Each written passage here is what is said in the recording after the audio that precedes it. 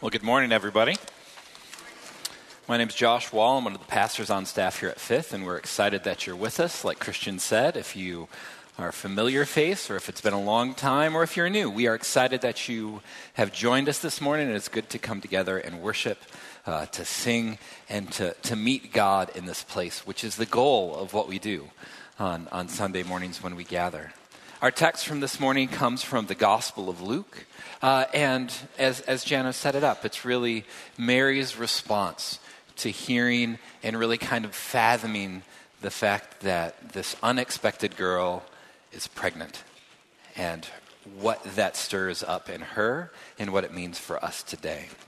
So I invite you to listen as we hear the Word of God read to us and for us. A reading from Luke 1, verse 46 through 55. And Mary said, "My soul glorifies the Lord, and my spirit rejoices in God my Savior, for he has been mindful of the humble state of his servant. From now on, all generations will call me blessed, for the Mighty One has done great things for me. Holy is his name. His mercy extends to those who fear him, from generation to generation. He has performed mighty deeds with his arm. He has scattered those who are proud in their inmost thoughts. He has brought down rulers from their thrones, but has lifted up the humble. He has filled the hungry with good things, but sent the rich away empty. He has helped his servant Israel, remembering to be merciful to Abraham and his descendants forever, just as he promised our ancestors." This is the word of the Lord. Let's pray.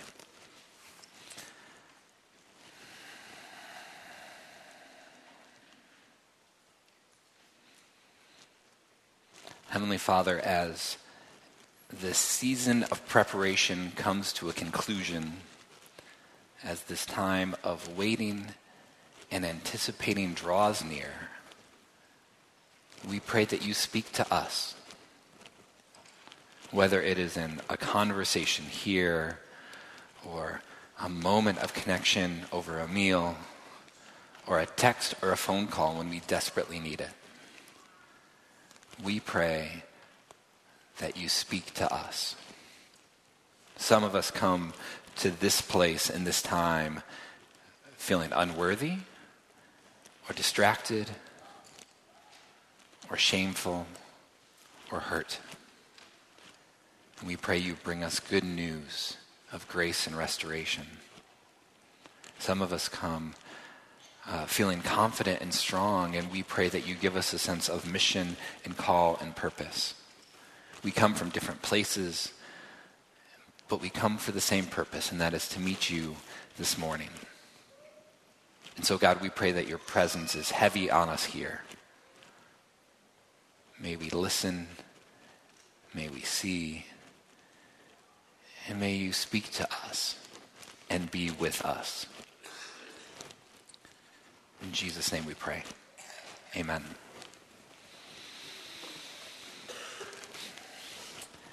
Everyone loves an underdog.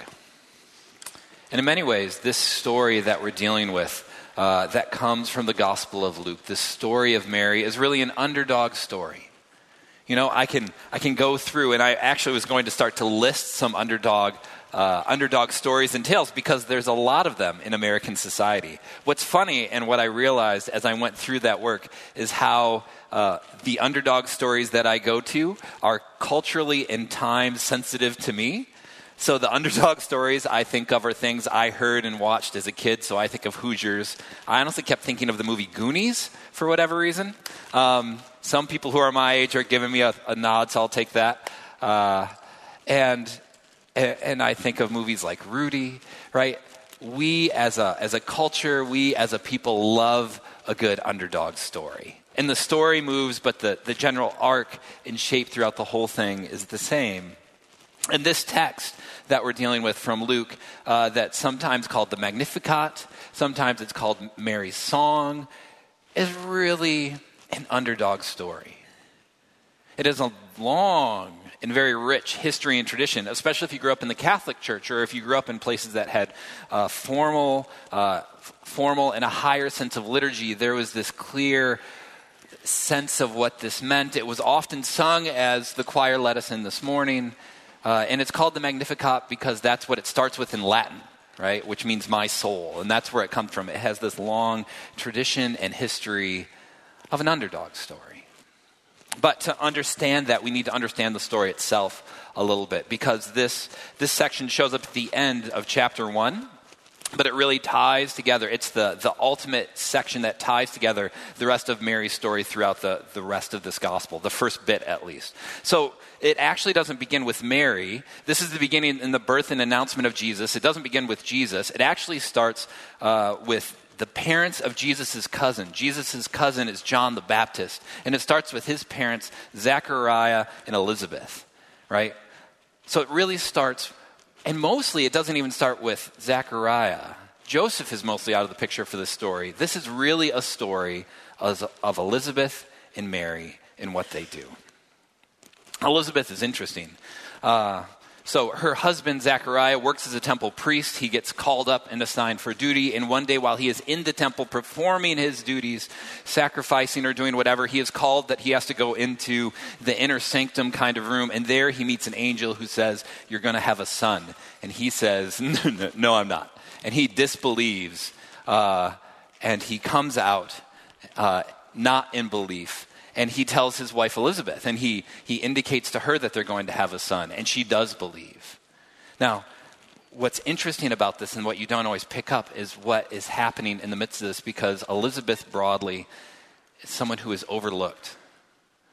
The ancient world was a place where your worth and certainly your understanding of what it meant to be blessed or fortunate or lucky or rich or wealthy, to have the good life, was dependent mostly, not solely, but mostly on one thing. And that was on your ability to have children. And while we don't know how old Elizabeth and Zechariah are, we know they're well past their prime years of having kids. The time when they wanted to be pregnant has come and gone. The time when she hoped she was pregnant has come and gone, and realistically, if you've walked with anyone who has struggled with fertility, it comes and it goes, and it comes and it goes. And this is a woman that has had her heart broken time and time again. And she finds out that she will have a son. It starts with Elizabeth, who's overlooked. If Elizabeth is one character, Mary is the other one. And while Elizabeth was on the backside of life, Mary is not. Elizabeth was overlooked, but Mary is a scandal. In the society and the context of the day, marriage has less to do with love. You would marry people not who you knew from childhood and you grew up with and you had always been friends with, and this was going to be your lifelong partner, which is how we talk about marriage today. Marriage was often almost a contractual bond between two families. Life was hard 2,000 years ago. Death felt close. Marriage was a means by which you survived. You protected the family. You had more food. You got more things accomplished. That was the point of marriage. And in order to get married, you had to do a couple of things culturally. Right? So women had specific roles and men had specific roles. And broadly, you got married young because you did not know when death would come. So what we know from this story is that we know that an angel appears before Mary and an angel makes a proclamation to her and she responds. But that also gives us a glimpse of the context. It's well known. I mean, all of us, if you have lived anywhere in the United States for long enough or have heard the story, we know that Mary is a virgin. But we often get certain parts of the culture wrong. And so we think of Mary as a virgin, we think of her as a young mom. And so we do what we naturally do, is we take the moms that we know that are young and you shave off a couple of years. So if most people that you know have kids when they're 28, 29, 30, maybe they have them when they're 25, so you think Mary's a young mom. She's like 23, 22. But that's not the way it would have been. See, men normally got married when they were about 17, maybe 18. Women would have gotten married when they were 14, maybe 15, maybe 13. And before that, there would be a very short period where you would actually be engaged. And before that, there would be a longer period where you were promised to be engaged. Because again, marriage and relationships are not about love and romance. They are about propagating a family and surviving the hard-fought life together. So they would have been, Mary and Joseph probably would have known each other, but they wouldn't have been friends. They wouldn't have been familiar. They wouldn't have been this deep, intimate bond. And Mary is not engaged to Joseph. Mary is certainly not married to Joseph. Mary is promised to be engaged to Joseph. Mary is 12 or 13. If we're generous, we say 14. Mary is probably a 7th grade girl. Mary can't drive a car in today's society. Mary is getting her first cell phone. And here's this girl, this woman, who is suddenly pregnant because the Spirit of God has laid upon her, and it is a scandal. For both Elizabeth, who is overlooked, and Mary, who is a scandal in the eyes of society, you could look at those scenarios and think, and honestly think, my life is ruined. Or it's going to come crashing down. Even if you're getting this thing that you always wanted, it's not always at the right time or the right place, or what do I do? And suddenly everything has shifted. And as I read this story, and as you read through what's going on, the question that keeps coming to my mind is, how do these two women respond with such faith and grace? This is not a new question or conversation. It's something that is often asked of Mary. Right? We do it less in the Protestant tradition because we don't talk about Mary as much, because it's a Catholic thing that they do. But if you think about it and put yourself in her shoes, if suddenly your world is shattered, she responds with the song we heard. And how do you do that? I didn't grow up with Advent. I grew up in basically what was a couple-year-old church plant. So I didn't grow up with any part of the liturgical season or rhythm. I had Christmas and Easter, and that was it. There was nothing else that went on. There was no Pentecost. There was no Holy Week. There was nothing aside from Christmas and Easter. So I came to Advent in many ways, entirely, not in many ways, entirely as an adult. And it's been really refreshing and challenging to look at Advent without having any context for it. And why do we do these things? And what is with this? There's an author that's been on my mind as of late, called Fleming Rutledge, which is a mouthful to say, but she's a great author. She's an Episcopalian priest. And she has a book about Advent where she is reflecting on it and how we got to what we have. And Advent's actually a very old tradition. So in the rhythms of the church, Advent is probably one of the oldest things after Easter that we celebrate. And it shows up from the early first couple hundred years. It is millennia and half and change old. It is from the 300s, maybe 4, maybe 2. But we know it's before the fall of Constantine, based on or the rise of Constantine, which puts it before the 400s because of what shows up. And her comment is that Advent has this weird flavor because it is both longing and anticipation, and there's also this sense of darkness.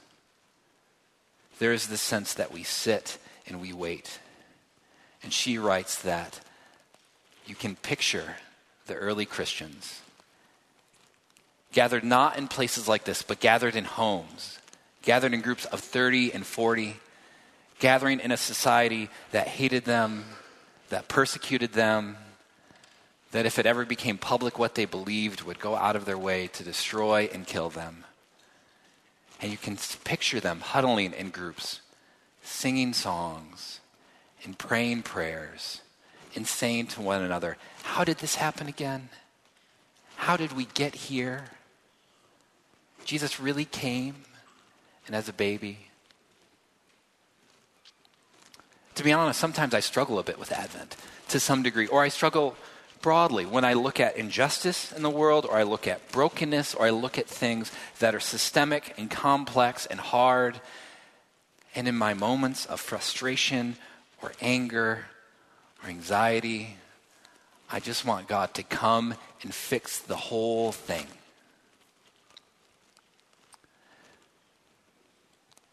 I want him to come from the top down.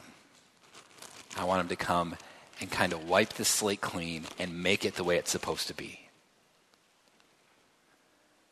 But that isn't what happened. You know, why did God choose to act this way is the question in my doubts and my struggles. I wonder about if I were in that room sitting with early believers. God, why does it have to be this way? And the response is that he sent a baby through these two marginalized women in a little backcountry, backwater corner of the world. And I think he does that for a couple of reasons, but one of the big ones, I think, is he does it because it helps make us active participants in the process versus just passive observers. I think God lays things out for us and invites us in to respond versus just bringing in a kingdom from afar. And that in the midst of darkness, in the midst of waiting, in the midst of anticipating, that we are called forward to engage. And called forward to interact with this reversal and revolution that Jesus begins and creates. I find it poignant that it is from someone who is labeled as overlooked or labeled as scandalous that grace enters the world. That this is a society and a culture that had very clear statements in places by which you were supposed to hear from God.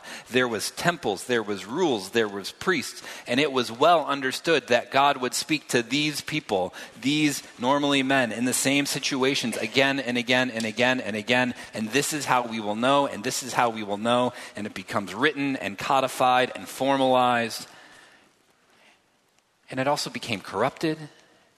And it became distorted. And so God, caring for humanity, caring for the people of the world, says we will make grace and we will make it anew. But he does not send it down the main avenue. He does not send it to the old voices. Instead, he sends it to two marginalized women who are in need of hope. The kingdom of God is being birthed into a world through Mary is one that where no one is overlooked and no one is scandalous. Right? This is what shows up throughout, and you can hear it. So this is what happens is Elizabeth becomes pregnant with the boy that will become John the Baptist. Mary becomes pregnant with Jesus. Mary goes and visits Elizabeth, and there is this moment of connection, of realizing their solidarity, of standing outside of the power systems and tasting and experiencing grace in a tangible reality for what feels like or could be the first time in reality. And they have this moment of interaction. And then Mary erupts with this Magnificat. Mary erupts with this declaration that I just want to read again. We've done it a couple of times. But in the midst of feeling everything that you would feel, she says, my soul glorifies the Lord and my spirit rejoices, for he's been mindful of my humble state. And from now on, all generations will call me blessed. But it is not just a personal thing for Mary. It extends outwards. I don't know how Mary would not interact with this aside from someone outside of the power stream in the margin. You know, she says, for he has performed mighty deeds with his arm, speaking of God. He has scattered those who are proud in their innermost thoughts. He has brought down rulers from their thrones, but he has lifted up the humble. He has filled the hungry with good things, but he has sent the rich away empty. He has helped his servant Israel remember to be merciful. Mary and Elizabeth are the first people that understand that there is a great reversal coming of grace that bleeds from the margins out to the middle of where the power is.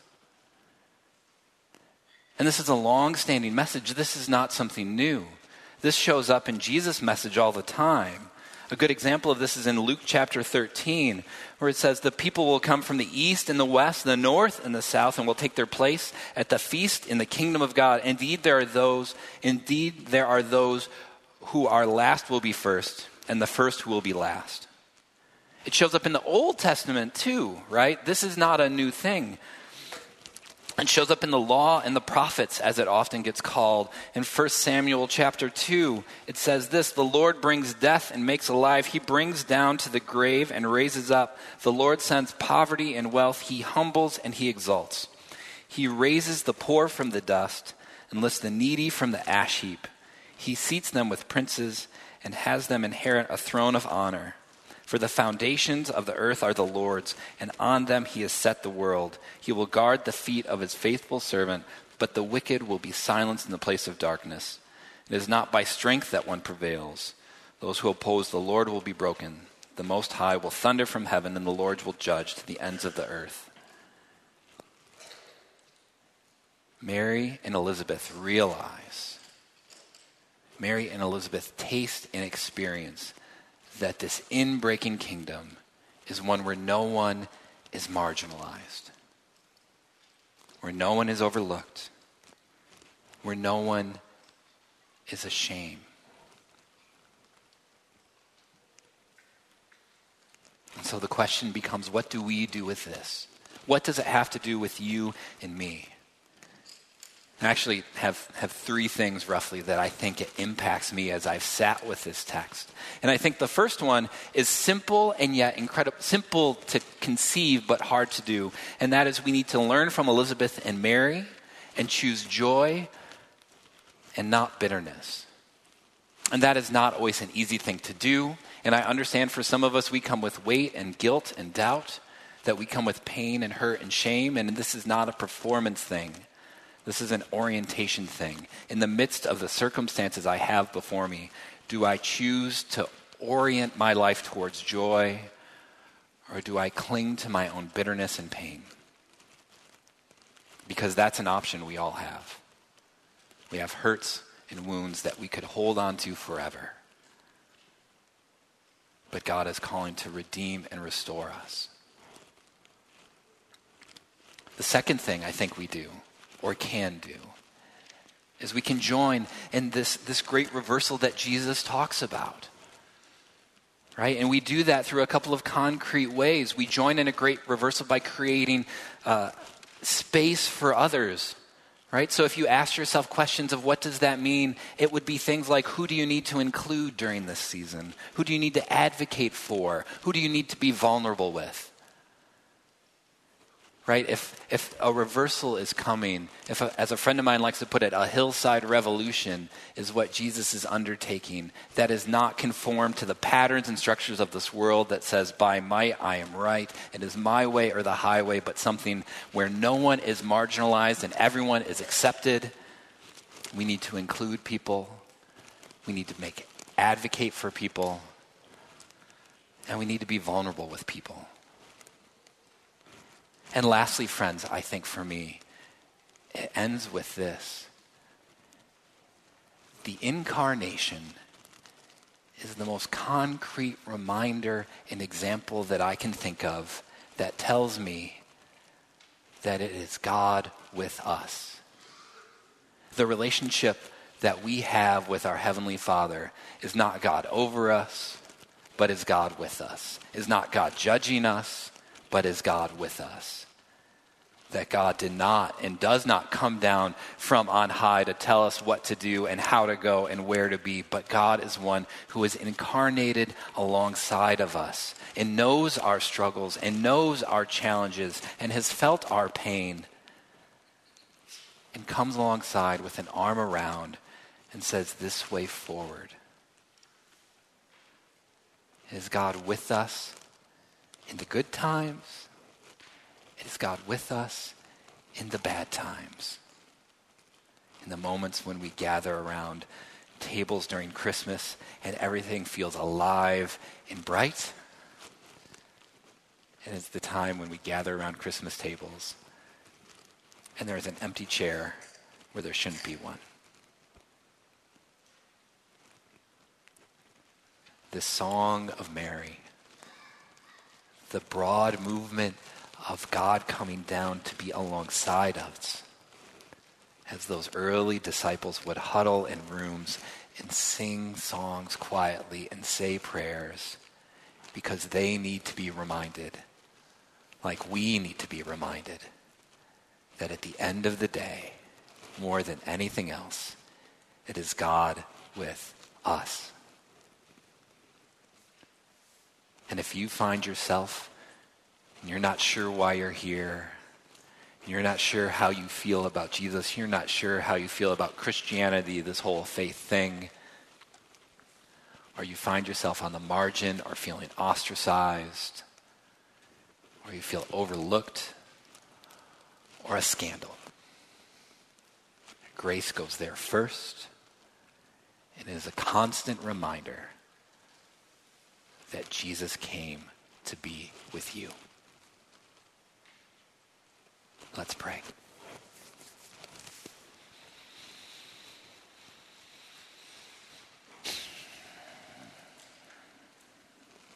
Heavenly Father, we are not perfect. I am not perfect. And there is a great delight and joy in knowing that my definition is not wrapped up on what I do and how I perform and what I say and the things I bungle.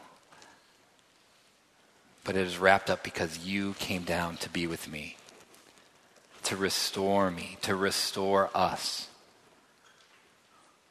The words you say over us are the words you said over Jesus of, this is my son, this is my daughter, whom I love. With them I am well pleased.